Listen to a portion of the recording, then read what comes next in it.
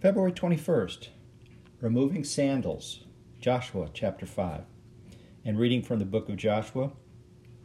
And it came to pass, when Joshua was by Jericho, that he lifted his eyes and looked.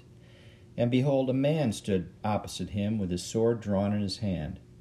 And Joshua went to him and said to him, Are you for us or for our adversaries?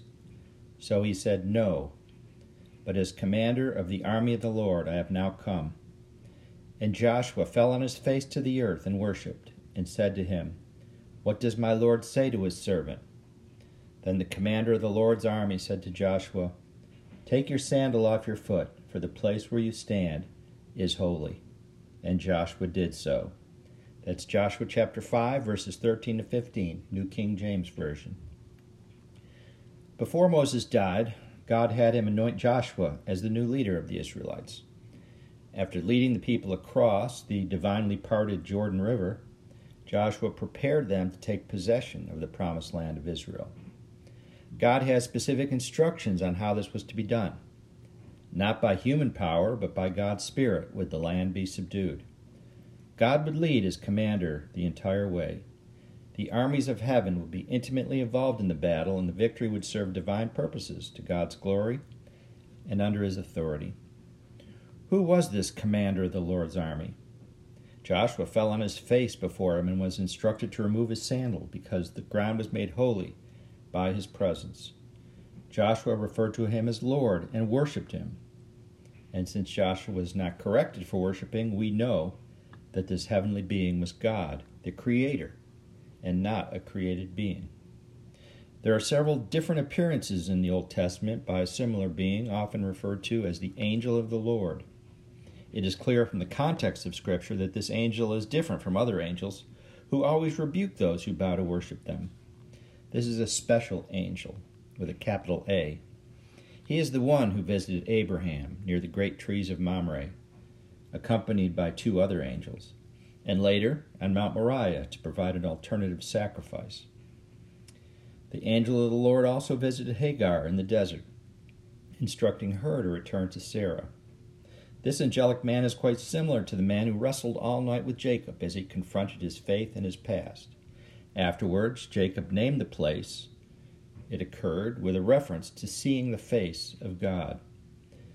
There are similar visitations in the Old Testament by other heavenly or mysterious beings, some more ambiguous than others in identity.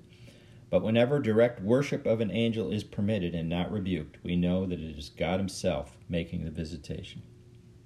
Some have interpreted the angel of the Lord to be Jesus Christ before his incarnation as a human being, born of Mary. Jesus was both 100% God and 100% man while on the earth. We also know that Jesus has been working with the Father from the beginning. And reading from the Gospel of John chapter 1, in the beginning was the Word, and the Word was with God, and the Word was God. He was in the beginning with God. All things were made through him, and without him nothing was made that was made. That's John chapter 1, verses 1 through 3, New King James Version. We know from context this is speaking about Jesus and referring to him as the Word with a capital W. Like Joshua, Moses also had an encounter with the living God at the beginning of his ministry.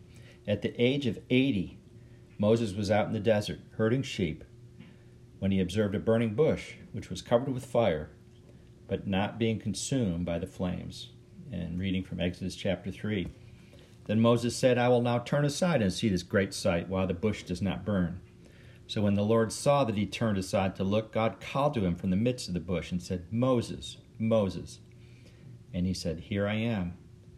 Then he said, Do not draw near this place. Take your sandals off your feet, for the place where you stand is holy ground. Exodus chapter 3, verses 3 to 5, New King James Version. Both Moses and Joshua were being called by God to begin great new chapters for the people of Israel. Moses would lead them from slavery in Egypt, and Joshua would lead them to take possession of the promised land of Israel. In both cases, Moses and Joshua were anointed by God as leaders of the people, but it was only by relying on the power and presence of God and by obeying his commands that they were able to achieve these purposes. The presence of God brings healing and wholeness to us whenever we seek him. Each morning we wake up from sleep to begin the new day. By inviting God into our lives, we experience His holy presence and healing touch. We gain a fresh balance as we invite Him to be the center of our activities. Problems that weigh us down begin to melt as He helps to bear our burdens. We begin to experience serenity and peace as we surrender to Him, despite the whirlwinds of trouble that may surround us. He reigns supreme in our life, bringing us a deep love and wonderful blessings as we walk with Him. Reflection. As we choose to remove our dirty sandals and turn our will and our lives over to the care of God, we are able to rely on Him as our sure and stable foundation. In His presence and power, the troubles of our lives are eased as He leads us into a joyful new land. Our commander in the war against the foes which come against us is Jesus Christ, our Lord and our peace. Let us pray. Father God, help me to remove the sandals which are covered with the dirt of sin, worry, anxiety, stress, and the depression of the world. May I bask in your holy presence today. Defeat the internal and external foes which war against my soul, now and forever. We ask this in Jesus' name. Amen. And may God help us all to let go and let God today.